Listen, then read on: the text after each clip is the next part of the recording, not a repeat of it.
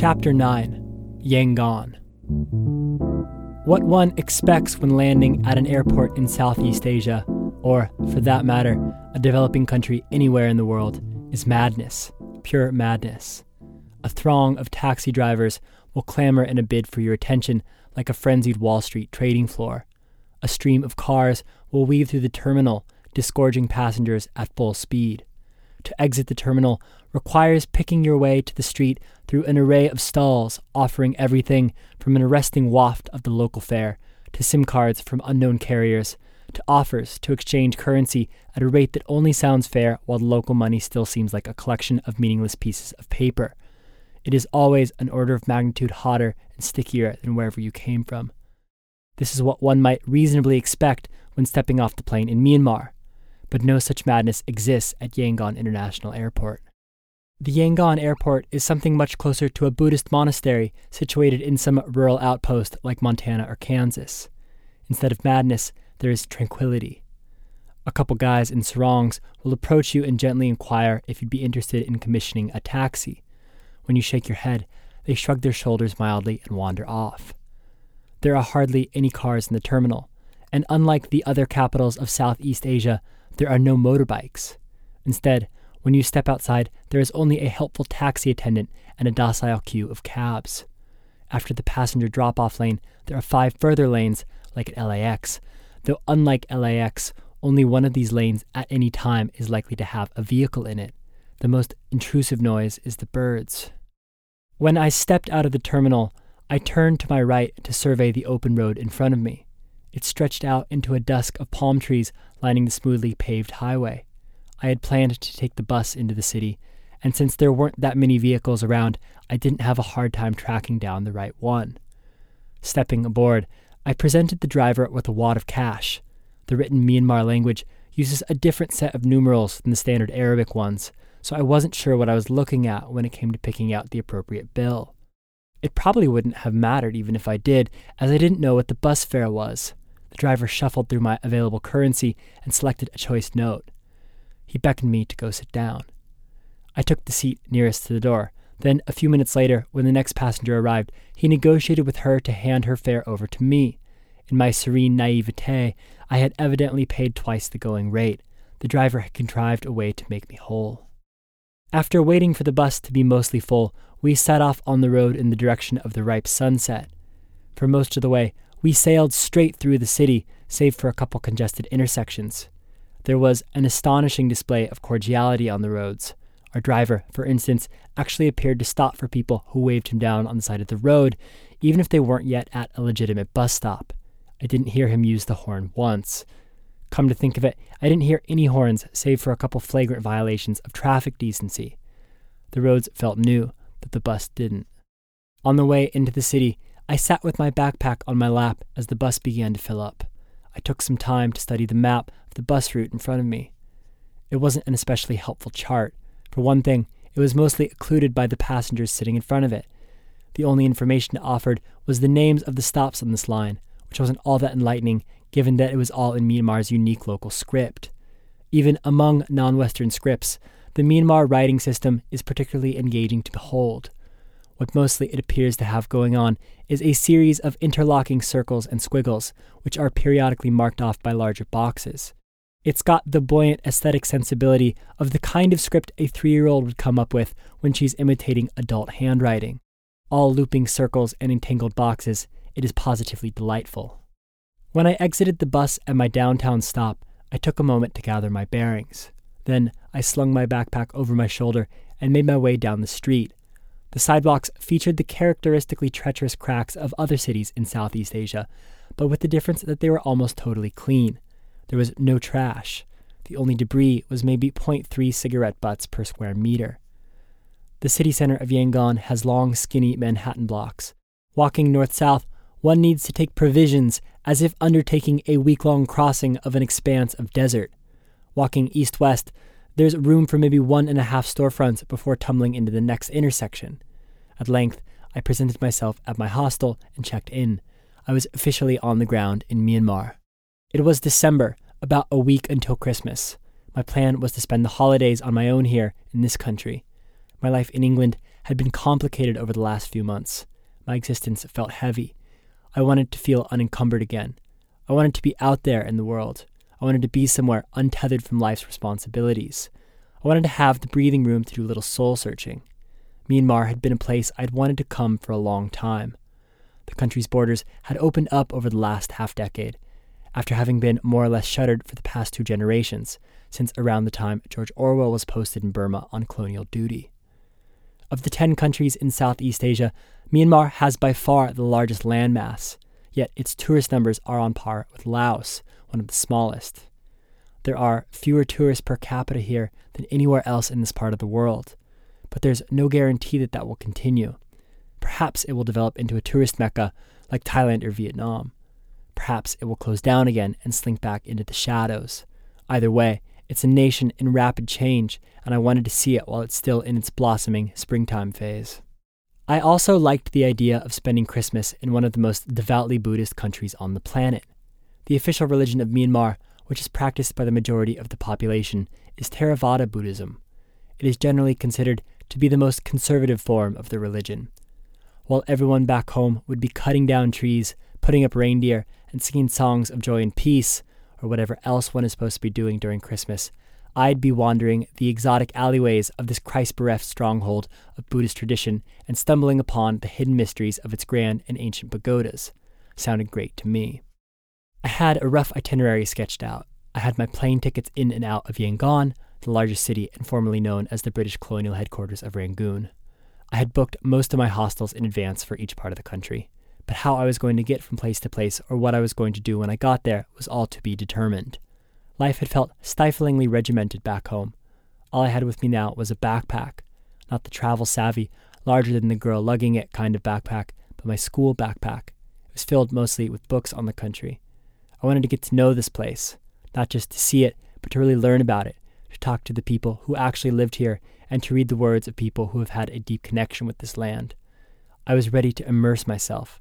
I was also ready for some moment-to-moment, take it as it comes living. This felt like a country built for just that. On my first morning in country, I set off from my hostel onto the streets. I was in search of nothing in particular, and in this first walkabout, that was precisely what I found. The most arresting observation the tourist combing through downtown Yangon makes is one of demography. There are pretty much no white people here. There are many places in the world where this observation would hold, but few of them are cities that feel as developed, as accommodating, as unsullied as Yangon. In a way, it felt like coming to Southeast Asia for the first time again. When one first starts coming to this part of the world, what stands out is how fantastically different it is. It is a society based on fundamentally different principles than the West. In many ways, the apotheosis of Western culture is the shopping mall. Everything is standardized. Each store offers the same things of the same quality and aesthetic of what the store offers anywhere else in the world. The point of a Starbucks Frappuccino is that you can go into practically any country on Earth and order essentially the same drink. A shopping mall is laid out so that nothing is obscured, nothing is going to take you by surprise. The organizing principle of a shopping mall is homogeneity. If you are anything like me, you grew up in a culture, a city, a society that has increasingly come to resemble a shopping mall. So when you first come to Southeast Asia, you see that it's possible to have a society for which every impulse goes in the opposite direction. In many ways, it is the antithesis of a shopping mall. Nothing is standardized. Everything is unique. There are gaping, inexplicable holes in the infrastructure, spots where something should exist but nothing does. Surprises abound. You take an action, and there is little guarantee of what the subsequent reaction will be. It is completely and totally beguiling. Then, after a little more time in this area, you start to see the spoilage. It is the infiltration of shopping mall culture into this otherwise gloriously haphazard vision of society. It is McDonald's and Burger King and KFC and Starbucks. It is the government's prioritization of the needs of tourists over the needs of locals. It is the overwhelming presence of white people. And once you've identified these spoilages, it's tough to recapture that initial sensibility of having uncovered a society of such immensely foreign awesomeness. One of the unfortunate facts of globalization is that so many of the best spots to be a tourist have all been ruined by the presence of so many tourists. Being in Yangon felt exactly like recapturing that innocent, unspoiled joy of finding oneself in an exotic land of mystery and surprise. Every square inch of sidewalk in Yangon seems to be taken up with informal vendors. They appear to be organized into patches. For 2 blocks, it will be fruit vendors. Then the next block will feature grimy power tools. Then comes a swathe of clothes and textiles, followed by a sector proffering refurbished iPhones. Each is pocked with its own food stalls catering to adjacent vendors. At no point does one see anything on offer that would be of interest to anyone other than locals. The supply and demand here is clearly geared towards the indigenous population, not hordes of foreigners swooping in to pay exorbitant sums for trinkets, goodies, or knickknacks. Most of the action takes place on the main drags, which run along the short sides of the blocks. The long sides are residential streets. They are quiet, filled mostly with stretches of worn but not dilapidated apartments atop modest restaurants and other small businesses. It is an immediate contrast. The sidewalks on the arterials bustle with vendors and foot traffic, while the residential asides snooze. My first stop was an ATM. Historically, Myanmar is famous for not having cash machines. This is something you'll hear frequently from people who've been there. It's no longer true. There are ATMs on almost every block. It's easy to get money. The problem, though, is that you have to cart around a lot of currency to have any meaningful amount of dough. So in order not to get killed on the ATM fees, you have to withdraw a lot of cash. Getting a couple $100 worth of chat, which would last me a couple weeks, required a mafioso-style briefcase in which to store all my local currency. That being said, Myanmar isn't exactly a place where a tourist feels exposed on the street. It is difficult not to feel safe in a city where half the population is walking around in skirts and the other half are women. The traditional garb for a Myanmartian male is a type of sarong known as a longi. It gives the local population a certain way of ambling, at once sort of floppy, sort of shuffling, hands behind the back in leisured confidence. One's sandals make way from under the skirt with each shuffle. Everything is flowy and nonchalant. My initial suspicion was that these people wouldn't commit a petty crime if their life depended on it. This suspicion was increasingly strengthened the longer I stayed in country. The women, for their part, are marked by tanaka. It is de rigueur for women to smear tanaka on their cheeks before leaving the house in the morning. A canonical symbol of Myanmar culture, it is a cosmetic paste ground from the bark of an indigenous tree. In other words, a mud mask that is appropriate, even lauded, to be worn in public. At first, it's a strange sight, like when a female character in a movie emerges from her quarters in an avocado mask with cucumbers over her eyes. But one gets used to it, and eventually it comes to hold its own intrigue and attractiveness. As I made my way through the downtown area, I came upon an especially crowded intersection where 2 big arterials crisscrossed. It was the kind of street that is not so much crossed as negotiated. In an interesting little piece of theater, our numbers built up to a critical pedestrian mass before bursting out into the street, essentially bullying the steady stream of cars into realizing they couldn't possibly run this many people over. Crosswalks aren't really a thing here. Sure, there are some zebra crossing patterns painted onto the street, but they do not contribute to reality in any meaningful way. At length, I found myself close to the center of the downtown area at the Bagyoka Aung San Market. I knew I was somewhere of central interest because it was outfitted in the way that the core of all central business districts are during the holidays, with Christmas decorations. I was a bit taken aback.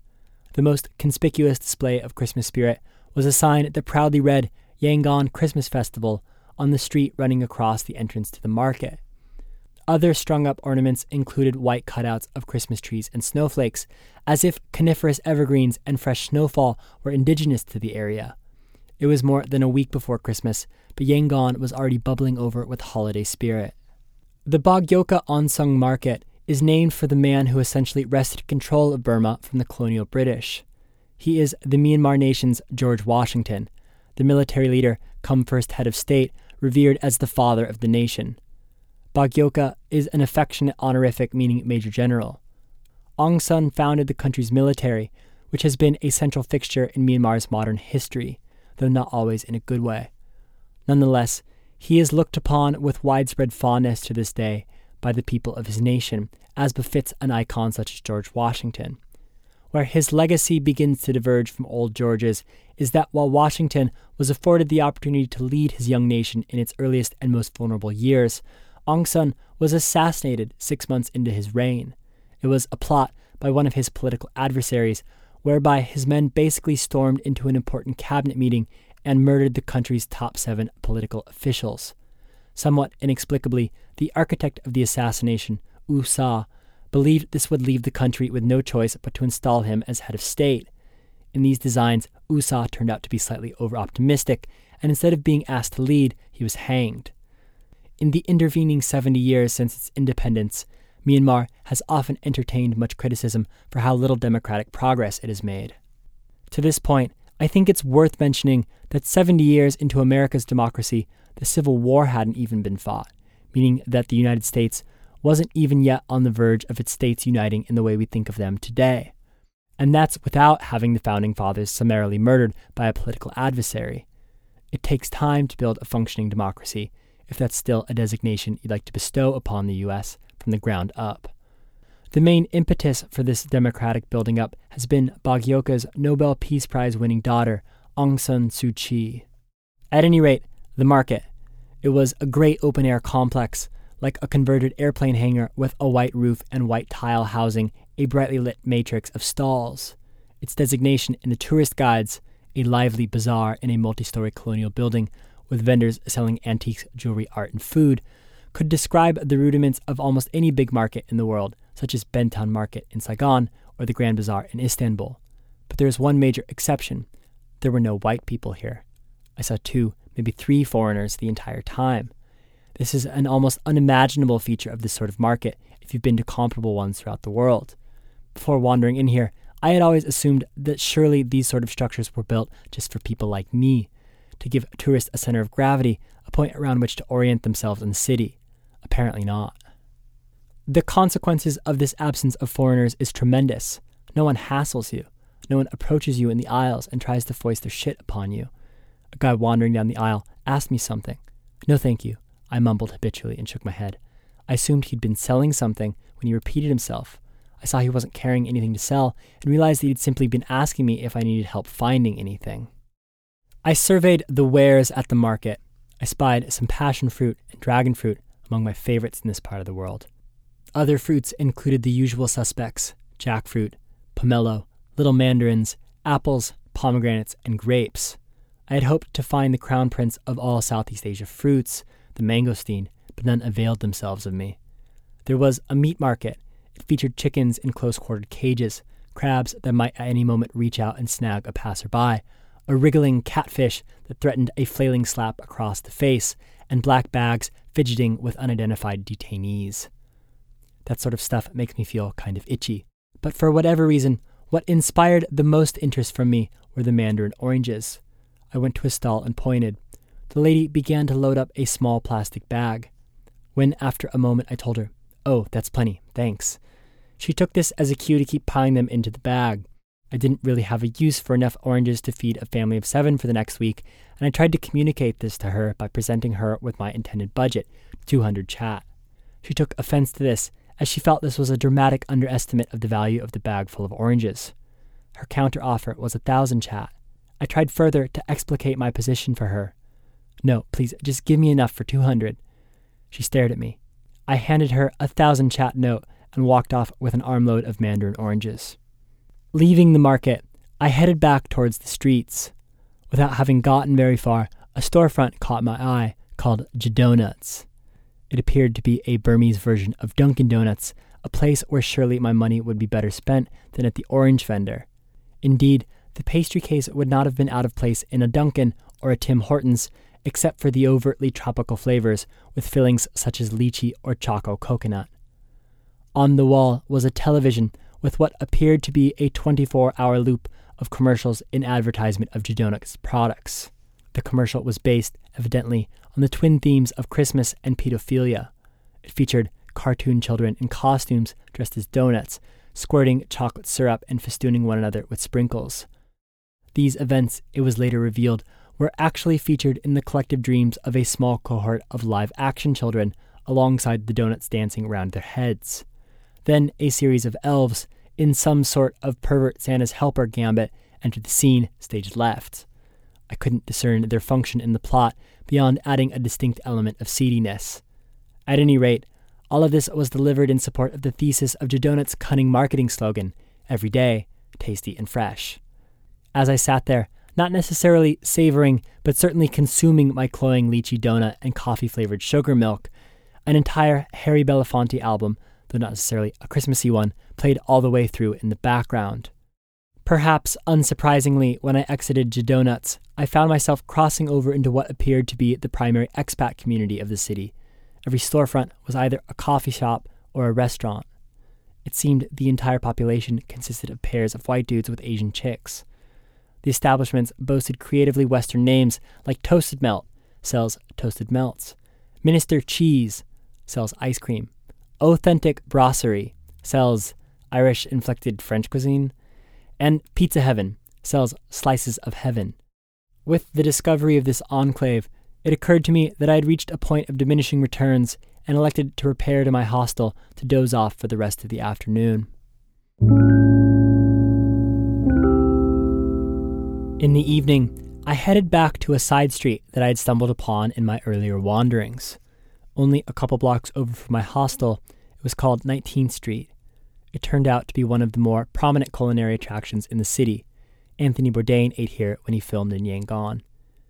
It is an entire block, a long ways one, strewn with the glorious green and red short stools indigenous to Southeast Asia. I have attained a sort of Pavlovian conditioning where, upon sitting down at one of these bad boys, I know I'm about to be served up something steaming and delicious, ideally spicy, and most likely resulting in some abdominal tumult until my body acclimates. The whole street was a series of food stations, each with their own packed seating area. Everywhere looked good. Everywhere looked fresh. Everywhere looked like they'd be willing to deep fry pretty much any substance, foodstuff or otherwise, and present it on a stick for my gustatory contemplation. I picked the place with the best available seating. I chose a dish for which the English translation was deep-fried spicy pork. Because I'm white, the lady double-checked about the spicy part, imploring me to reconsider with a searching confirmation of spicy, in conjunction with a raised eyebrow and the finger-thumb circle with splayed fingers, the universal sign for, "Are you sure you can handle this, white boy? Just try me."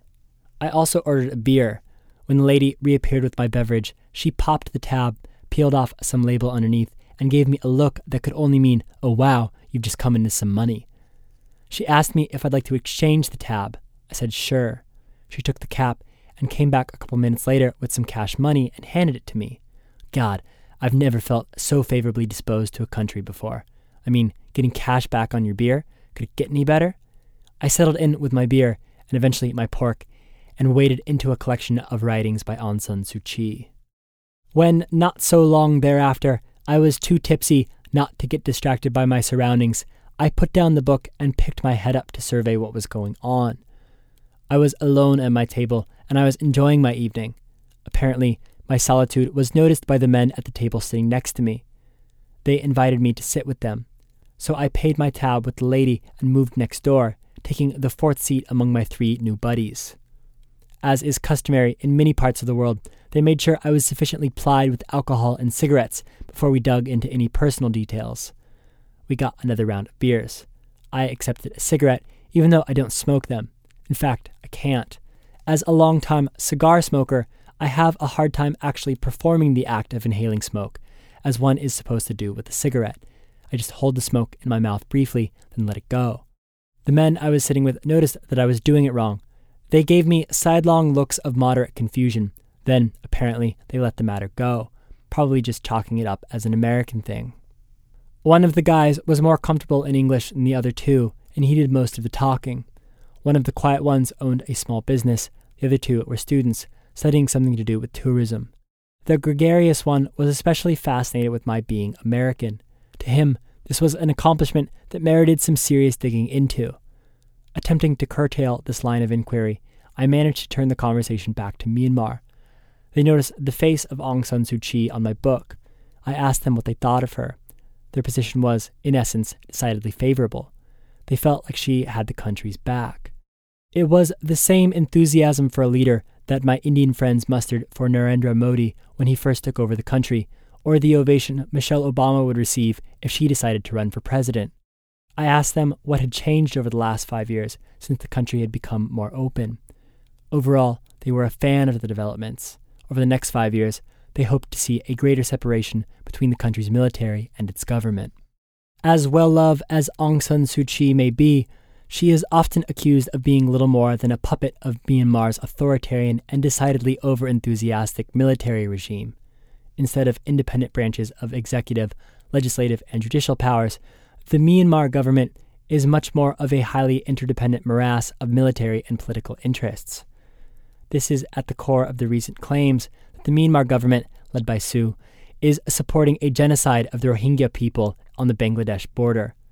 As much good work as she has done, the country's military is a powerful and often malevolent force. Her relationship to this regime is complicated. On the one hand, they are responsible for many atrocities that the Myanmar government perpetrated against its own citizens during the half-century after independence. They also locked Suu up for more than a decade. In 1990, Myanmar had its first democratic elections, and Aung San Suu Kyi's National League for Democracy party won. Instead of stepping aside to let her take the reins of the country, the military ignored the results and placed Suu under arrest. She was a political prisoner, placing her in the company of other architects of nonviolent world-shifting activism in the 20th century, such as Mohandas Gandhi and Nelson Mandela, for 15 years. Which I suppose is quite a lot to put in the one hand. But on the other hand, it is, at its heart, still her father's military. For better or worse, it is her family's legacy. And with all family legacies, it is simultaneously an embarrassment and a treasure. Also, what country isn't proud of their military if they've got one? Anyway, this is why the country is so volatile. Overall, the current seems to be drifting toward the good, but at any moment, the military junta could reassert itself. It is, to say the least, a complicated situation. Which, at this point in the evening, we made tragically little progress in solving. After pretending to have smoked a handful of cigarettes and having actually consumed enough beers to fill my quadrant of the table, I wasn't necessarily in a cognitive state conducive for nuanced political discourse. I bid my new friends adieu, and with that, toppled my way back to the hostel.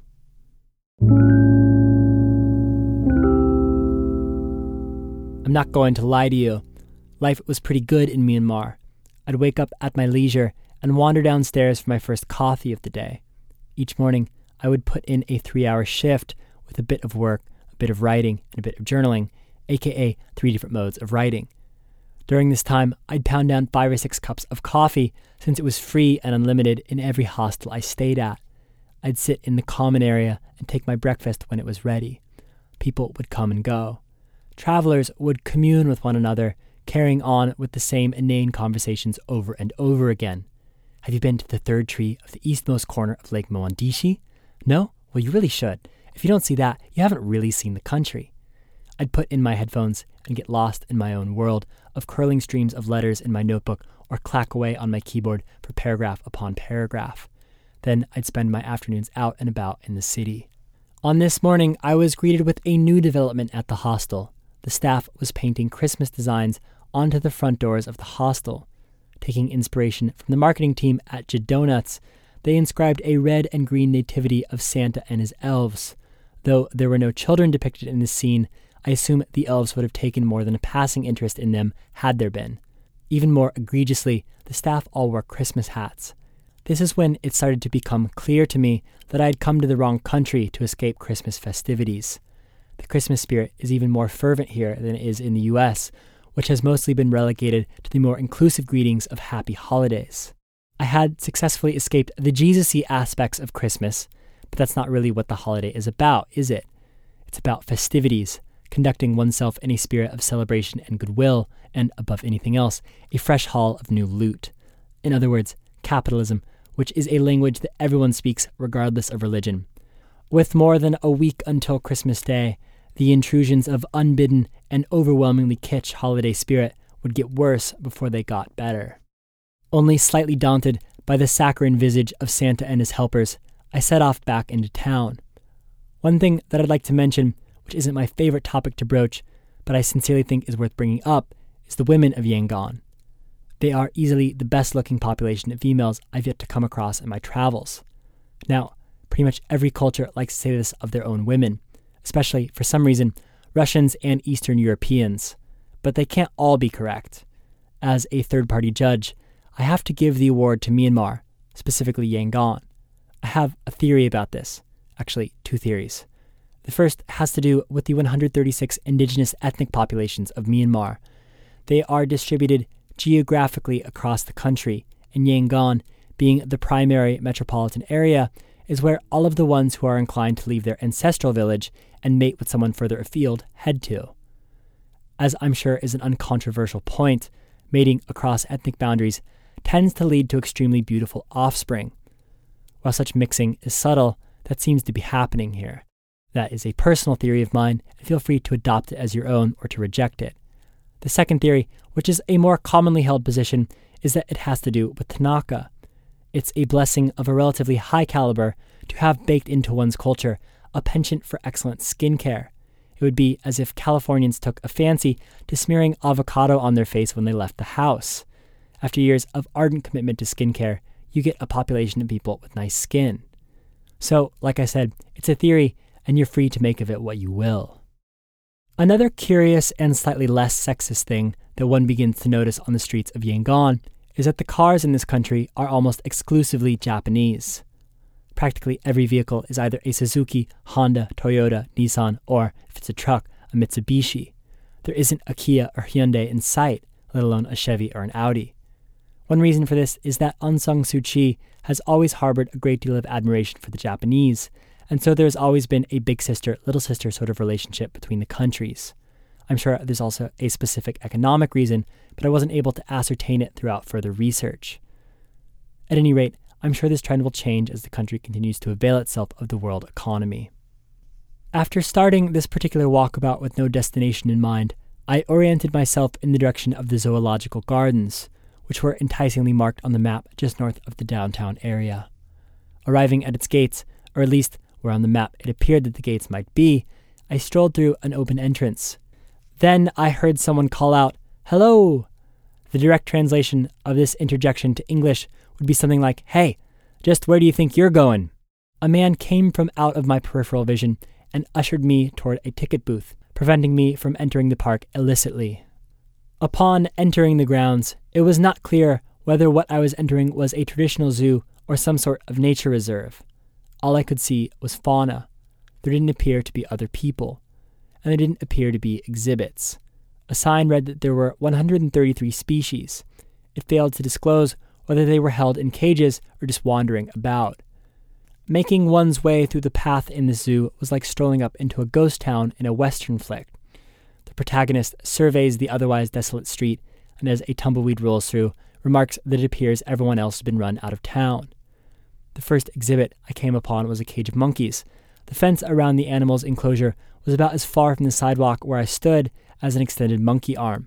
The monkeys, I noticed, could just about stick their entire bodies through the screen, save for their area of greatest circumference. There were no witnesses around in case one of them escaped, murdered me, and snuck back in. There were large patches of unfinished construction projects throughout the grounds, and for all I knew, any of them could have been filled with the inert dead bodies of unsuspecting tourists. I backed away slowly and turned to have a look at what else was around. At length, I did start to see other people. Again, I was astounded by the fact that not a single one appeared to be a tourist. I wandered the zoo for almost 2 hours and never once saw another Westerner.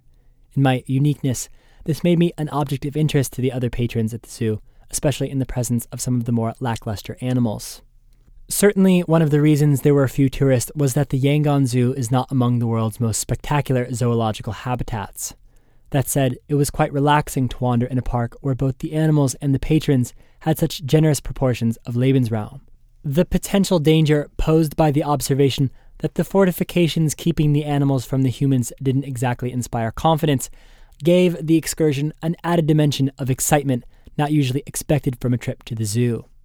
Making my way north again toward another site of interest on the map, I came upon a sprawling park laid out around a shimmeringly gorgeous azure lake. It was dusk now, and the setting sun was the same color as the sound of a bell marking the start of a meditation. The lake was ringed not only by a verdant lapel of grass, but also by a walking path hovering over the edge of the water like a halo. Everyone I passed was a local. Each of them gave me a pleasant smile and nod.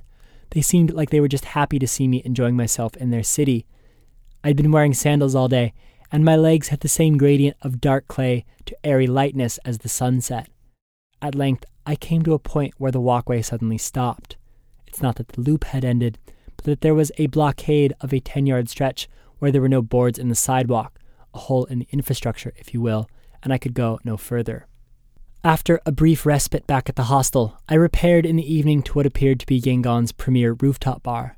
I had noted they had a jazz band on that night, and I was curious what heights could be attained in this country when it came to the lush life of jazz and cocktails. On top of a hotel in an otherwise residential area, the seating was exceptionally loungeable, with a corridor of reservable and cushioned alcoves. These mostly appeared to be occupied by European businessmen who were out for some shared plates and a bottle or six of wine. They were among colleagues and friends, evidently operating in a celebratory mode. There were also a few groups of mostly upscale Burmese. I snagged a spot at the bar. The roof offered a 360 view of the city, with the main visual attraction being the Shwedagon Pagoda glowing in the distance like a hovering UFO. Viewed from this vantage, it really becomes clear that Myanmar truly is a kind of dark spot on the map.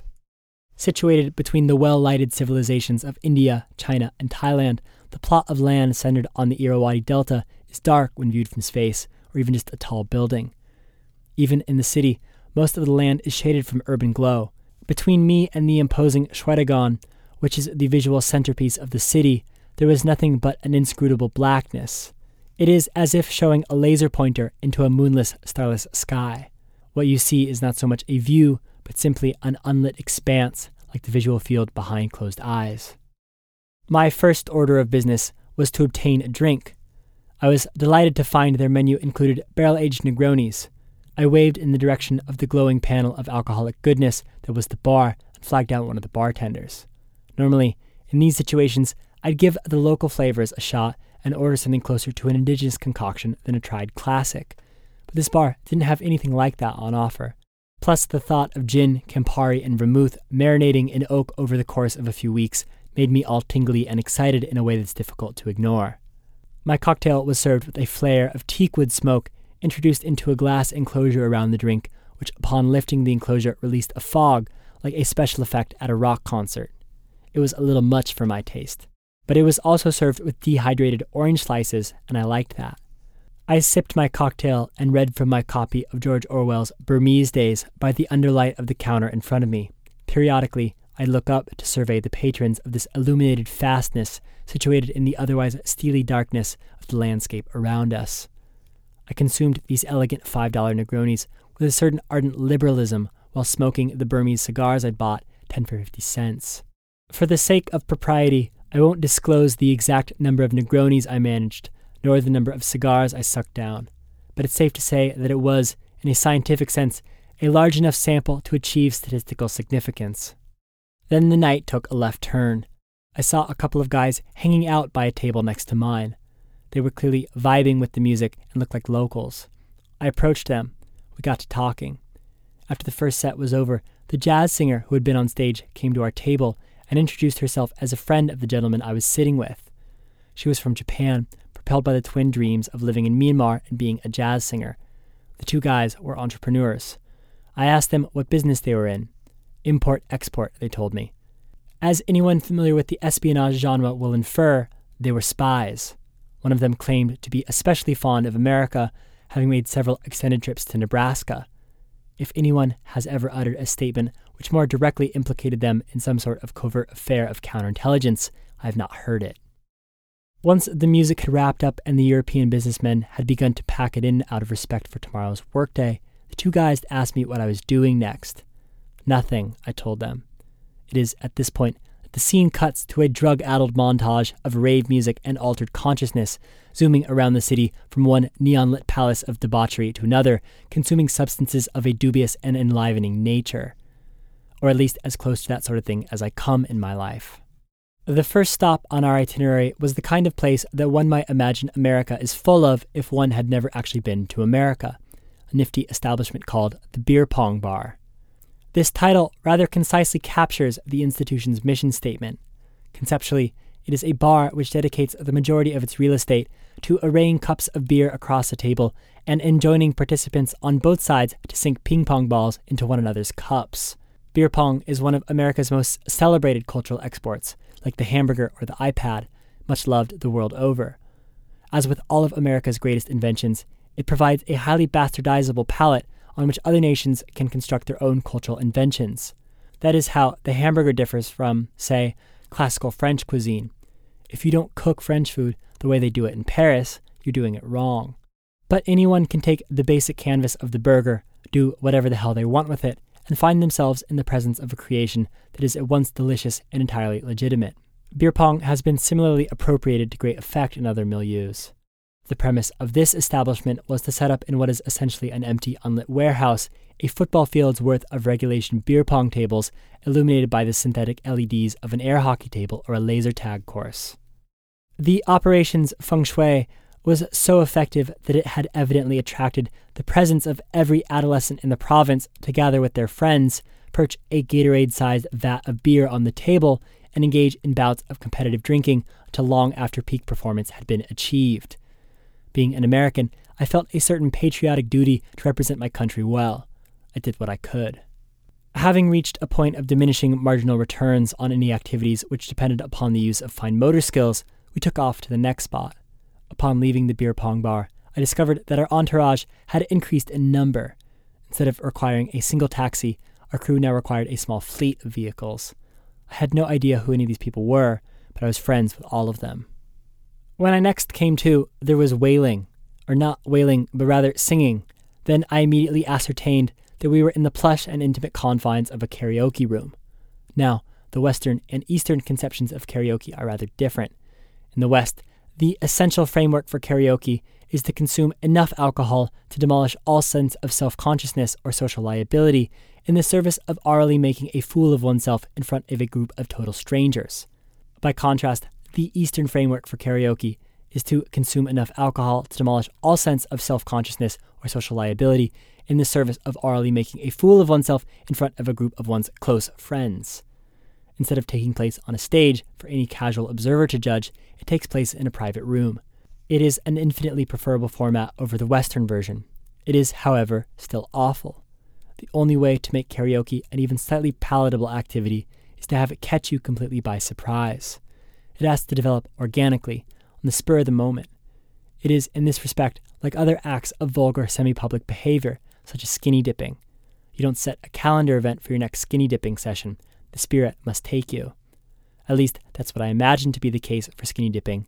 No one has ever invited me to go. At any rate, that same conceptual model holds true for karaoke.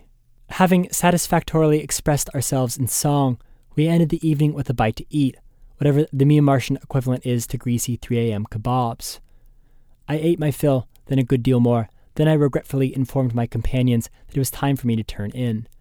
Without having taken the time to develop an especially solid game plan, I got up to leave. And I found myself walking in no direction in particular toward nothing much. It was 4:30 in the morning, and there were no cars on the road. I did not have internet on my phone. I knew the name of my hostel. I knew that it was somewhere south of where I currently was at. I didn't know which way was south. At the moment I was beginning to draw conclusions about my predicament based on these observations, a taxi pulled into the adjacent intersection. I flagged the driver down and hopped in. I told the driver the name of my hostel. Then he embarked on a protracted exposition in a language I didn't speak. I deduced from the fact that he was explaining instead of driving that I had been unsuccessful in describing the port of call at which I hoped to disembark. More words came from my mouth. I can recall them now probably just about as accurately as he could understand them then. I managed to communicate that I was going somewhere toward the city center, as we were pretty far outside of the town at this point. This satisfied him enough to put the car in gear. At length, we pulled over on the side of a desolate road. He rolled down the window and shouted something. A man emerged from the darkness into the din of a nearby street lamp. There was a brief exchange, which I imagined was chiefly about where to dump my body. Then the man leaned into the window and asked me where I wanted to go. I gave him the street number closest to my destination, which he relayed to his colleague in what seemed like more verbiage than was strictly necessary. The man disappeared into the shadows, and we set off toward my place of residence and or the body drop site. When the car came to a stop, I recognized the familiar acrylic visage of Santa and his elves. I had made it home. I was alive, albeit somewhat cognitively impaired. Filled with gratitude, beer, Christmas cheer, patriotic pride, and the unassuageable desire to retire, I turned in for the night.